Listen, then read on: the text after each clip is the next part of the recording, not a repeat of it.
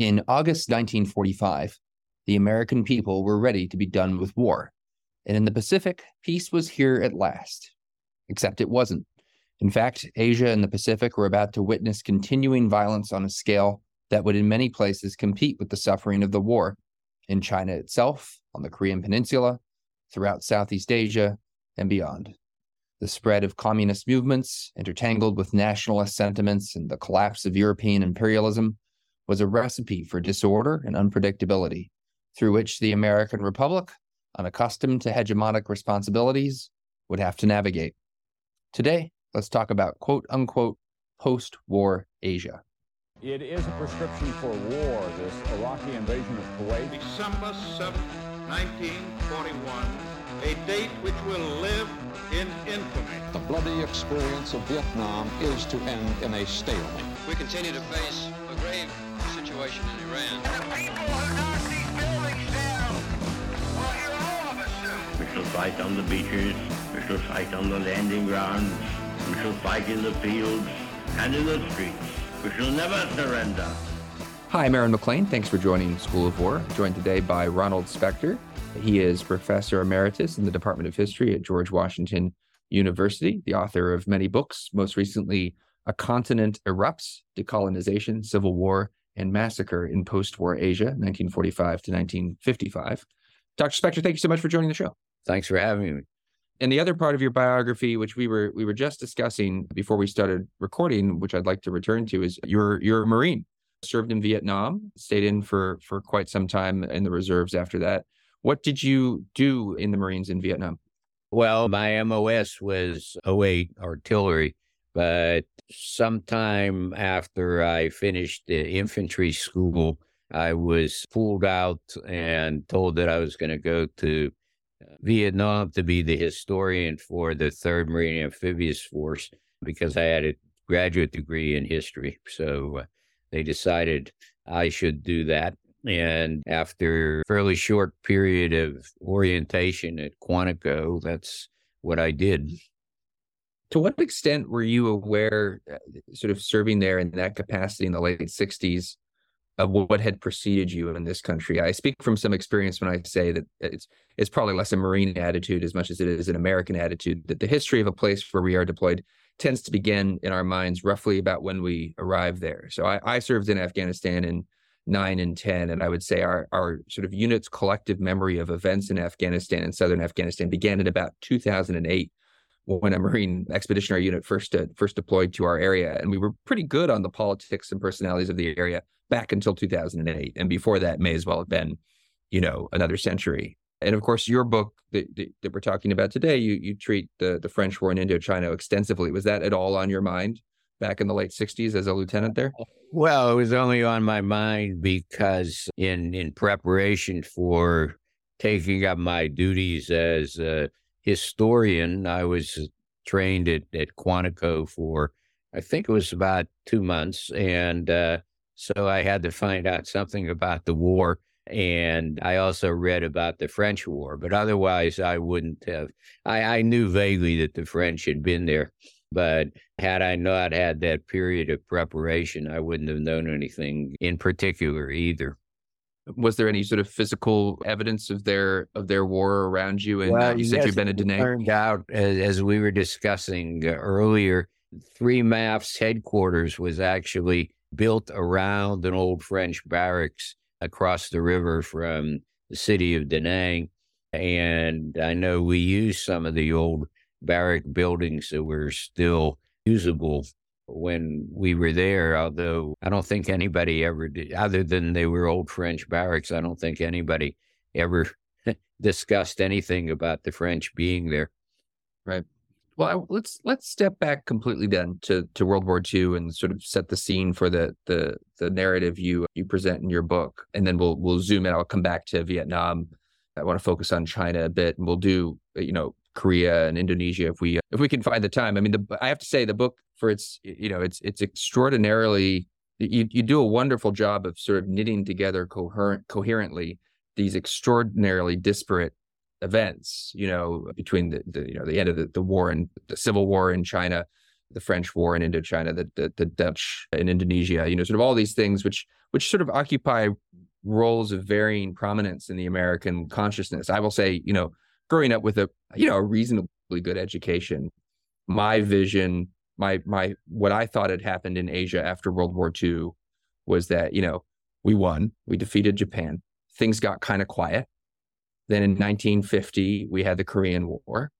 And then things got kind of quiet after that again. And, the French were fighting in Vietnam, kind of on the periphery, but, didn't seem that important. And then, of course, we had the Vietnam War. And that was sort of my, I think, not an uncommon, like, American vision of Pacific history post-1945.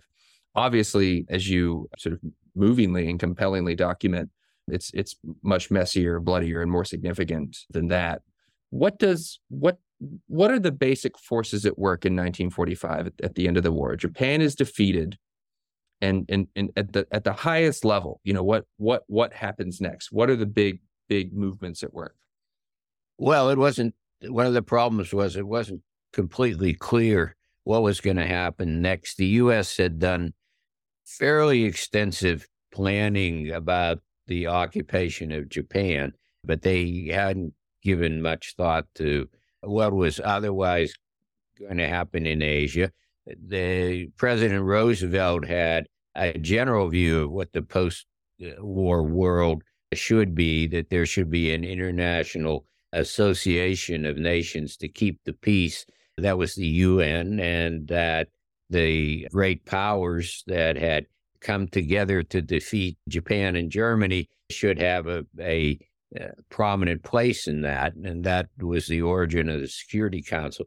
And the idea was that this organization and the victorious powers would work together to ensure international peace. And then there were lots of other international arrangements like the World Bank and so on that were established to, again, deal with what were anticipated to be international problems that might lead once again to war. But there wasn't any specific plans for most of Asia. The U.S. saw China as a place that was led by people who wanted to be just like the U.S., that wanted to emulate the U.S. and become a big democracy.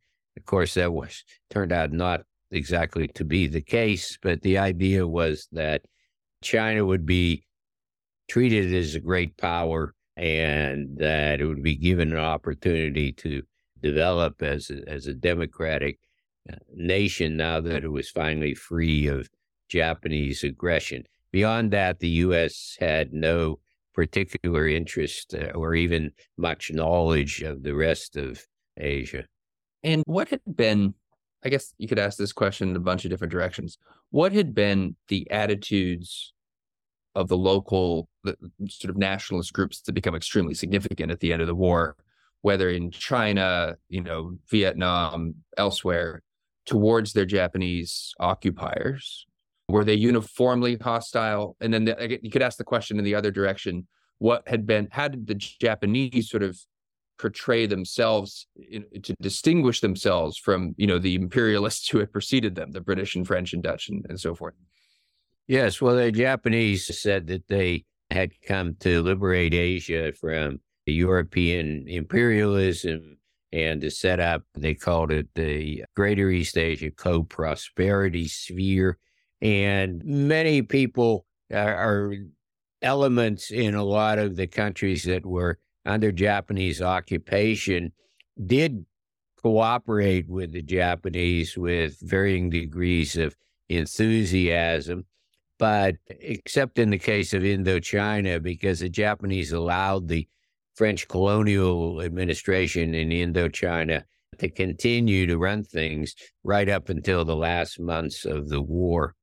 But in the other countries, some nationalists cooperated with the Japanese, as some didn't, depending on their particular ideology. In the case of Indonesia, there were nationalists who hated the Japanese, and there were nationalists like Sukarno and Hatta who were perfectly willing to cooperate with the Japanese if they thought it would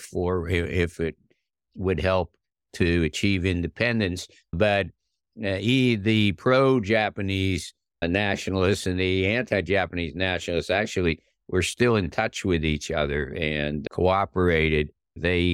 Whether they differed as to whether cooperating with the Japanese was worthwhile or not, but they all had in mind that the Japanese were going to go and then they would achieve independence. I guess the first time I encountered the complexity of what you're describing was I was in college and I read Paul Scott's Raj Quartet. I don't know if you've ever had the pleasure, but of course he talks about. I had no idea, as someone who was interested in the Second World War, I had absolutely no idea about, was it the Indian National Army, which fights for the Japanese, right, in Burma, in India, and it was mind blowing to me that this was. But there's a logic to it, of course. Yeah.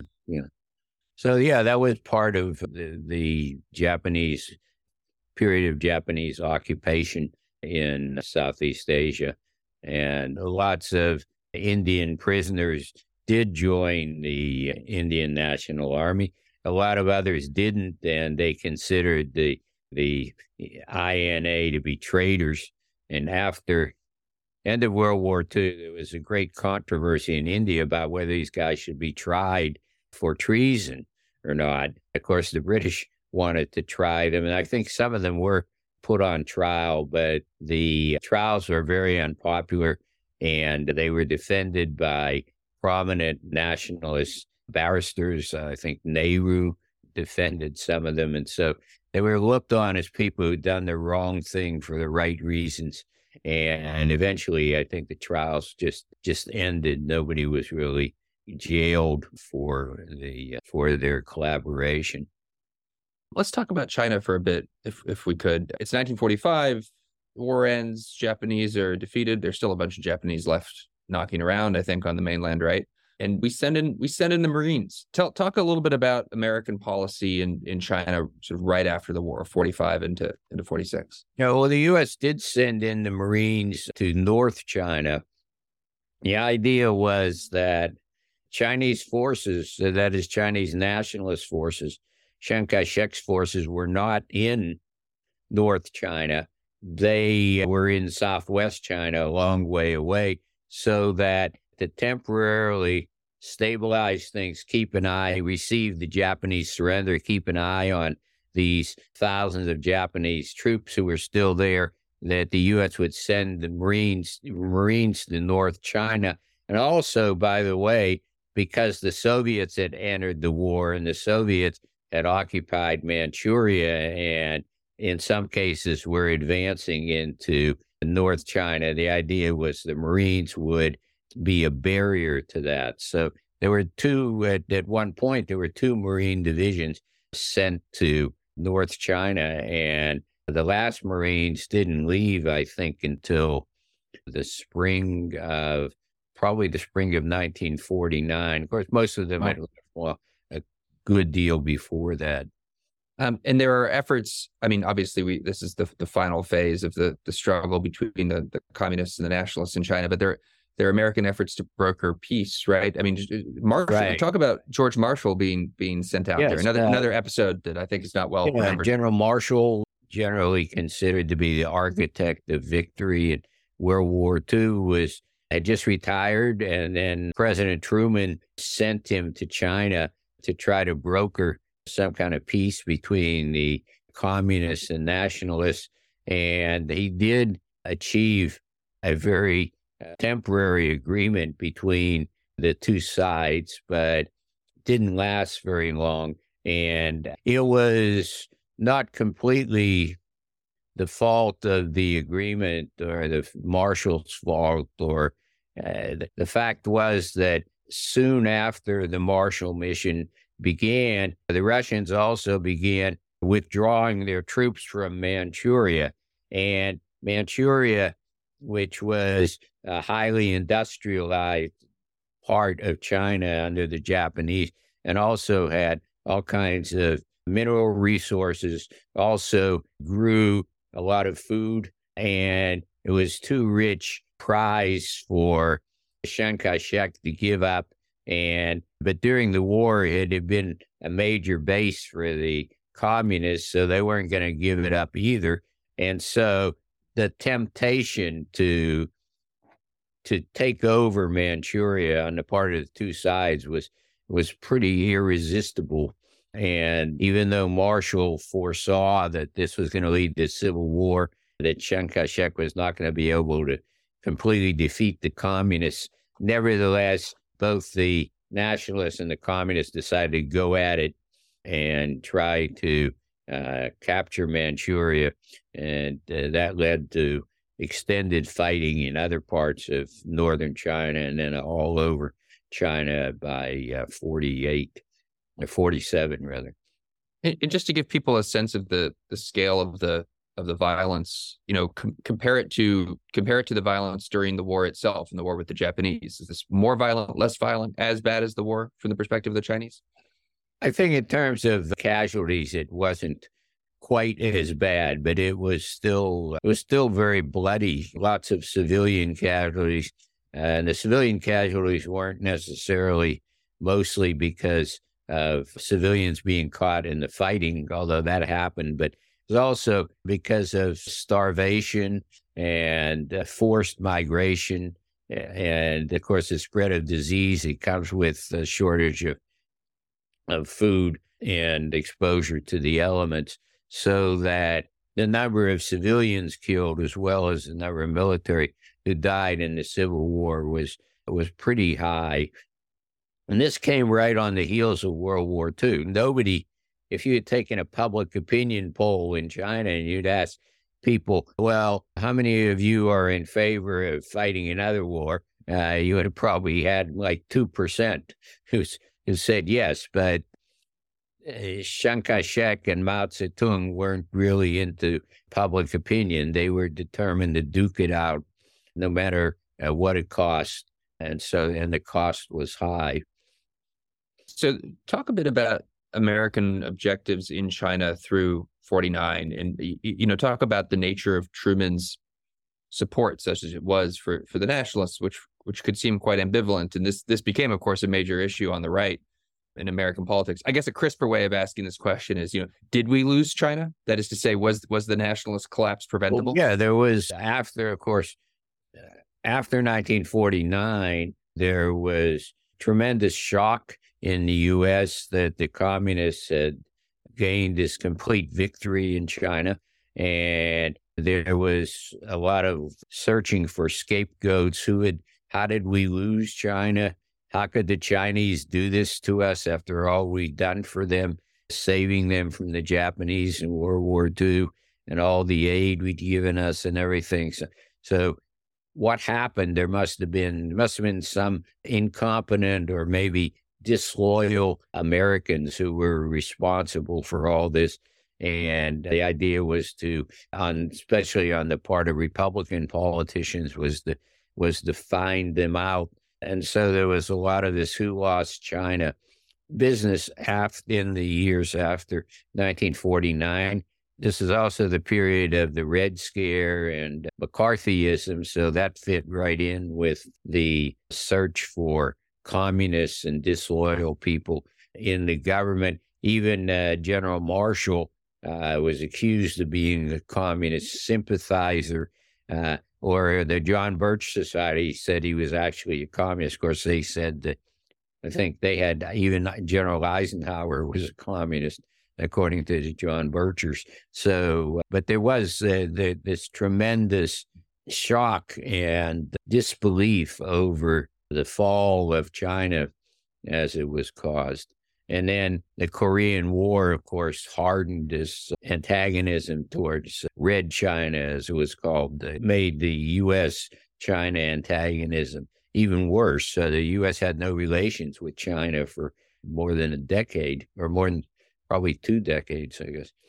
Sure. So I guess my question is, setting aside the obvious hysteria and conspiratorialism of the Birchers and all that nonsense, is it nevertheless the case that had Truman made different policy decisions, or if Dewey had been elected in 48, that there was a reasonable chance that the nationalists might have prevailed, or at least held on in a significant part of the country, in your view? Well, it really wasn't anything that could have been done for the nationalists. There were people in Washington who, wanted to try to they had various schemes. General Chennault was one who, retired hero of World War II, had all these ideas. Well, maybe the nationalists can hold out in the mountains, and of course the communists had spent years learning to fight in the mountains. That's where they had held out to begin with. And all these other nutty ideas. There were some competent warlord generals who were able to take on the communists, but they weren't united. Chiang Kai-shek wouldn't support them, didn't trust them. So the idea of, maybe there's a part of China that can hold out against the communists, it never really came to anything, because in fact, the anti-communist forces could never really get together. Chiang Kai-shek didn't trust any of them, and most of them didn't like Chiang Kai-shek. So there was no chance of that, although there was a lot of talk about that. And the other thing was that there were lots of accusations that the U.S. hadn't given China enough support, hadn't given them enough military aid or economic aid, but the U.S. had given them an enormous amount of aid. And the other thing is that a lot of the aid, the military aid that the U.S. was giving to the nationalists, ended up in the hands of the communists, because whole divisions of nationalist troops would surrender and all their equipment would be taken over by the communists. So, and it turned out in the Indochina War, the Chinese communists, when they decided to support the Viet Minh, they provided them with American weapons, with howitzers and so on, that they had captured in China. And of course, the French were receiving American howitzers too. So both sides, some French officers used to say, both sides are fighting the war with American weapons. What was the American attitude? Let's be pre-Korean War, so pre-summer of 50. What is the American attitude towards, getting caught up in these various questions of the future of the Western Pacific? It made a lot of effort to get out of Korea as soon as they could. On the other hand, they didn't want to leave the Koreans to collapse, or they didn't want to see the North Koreans take over all of Korea. But on the other hand, they didn't want to be responsible for Korea. And the solution they came up with was to turn the question of Korea, over to the United Nations. The United Nations did set up a special commission for Korea, which supervised elections in South Korea, because the North Koreans wouldn't have anything to do with it. The elections in South Korea weren't exactly honest either, but they gave the U.S. a kind of a fig leaf to get out of South Korea, because there were a lot of other places the U.S. was much more concerned about, such as, of course, Europe and the Middle East. Yeah. Well, I guess that's what I'm kind of driving towards. Is it strikes me as we speak about the events of 49 and 50, how much in some ways they're still very much with us. I mean, that is to say that the world that was decided in 1949 with this sort of catastrophic victory of the Chinese Communist Party, with the remnants of the nationalists holding on Taiwan. I mean, that is the situation that persists to this day and is at the center, right, of world affairs today. And another thing that is an obvious parallel is this sort of debate amongst American policymakers about the balance of our attention and resources between Europe, the Middle East, and Asia. It's the same debate today. I mean, I'm watching as we speak in our office here. This CNN is on, and there's a discussion of this Russian missile apparently hitting on the Polish side of the Polish-Ukraine border. There's this argument, should we be all in for Ukraine? Does going all in for Ukraine prevent us from defending Taiwan? And it seems like some of the same dynamics of debate were very much present in the late 40s, where we were very invested, right, in preventing communism in Greece, communism in Turkey, and so forth. And that was seen to be in tension, right, with commitments in Asia. Is that right? Yeah, well, it is ironic that decades and decades later, we're now talking about the fate of Taiwan and the danger of a PRC invasion of Taiwan. And as I point out in the book, when Chiang Kai-shek retreated to Taiwan, and nobody expected him to last, first of all, there was just an assumption, well, the communists are going to just sail over to Taiwan and take it over. It's only a matter of time. Besides that, Chiang Kai-shek's completely incompetent. He won't be able to run things in Taiwan any better than he did on the mainland. And then, of course, comes the Korean War, which prevents China from invading Taiwan. And at the same time, Chiang Kai-shek does clean up his act to a certain extent. I mean, the nationalist government on Taiwan is still a dictatorship, and it's pretty brutal in terms of dealing with the opposition. But at the same time, it's a fairly well-run government. It's an honest government for the first time. It's nothing like the nationalist regime on the mainland. So that given that and given the Korean War, Chiang Kai-shek is able to survive. Let's talk a bit about Korea and the Korean War, and I'll ask you a question about the war that I sort of have the same question about Vietnam. But, how does Kim Il-sung consolidate power in the North? What is the balance in terms of, as he looks to the communist powers to his north and west, what is the balance of his support between the Chinese and between the Russians? And then finally, what leads to the decision to invade? Well, Kim Il-sung is basically has to deal with the Russians. And his main attention is with getting the Russians to support him against his rivals. He has both communist and non-communist rivals in the North, and he's a pretty shrewd maneuverer. He comes out on top against his rivals in North Korea through getting the unconditional support at the end of the Russians, who, of course, were occupying Korea for the years following World War II. He's friendly to China, and he even sends some Korean troops to help fight in the Chinese Civil War. He also sends some food and other materials that the Chinese need to help in the Civil War. But he's really, his main concern is his relationship with the Russians. And of course, that's the way he is able to invade South Korea. He gets the approval of the Chinese, but he doesn't get any help from the Chinese. He doesn't want any. He basically is getting all his support from the Soviets.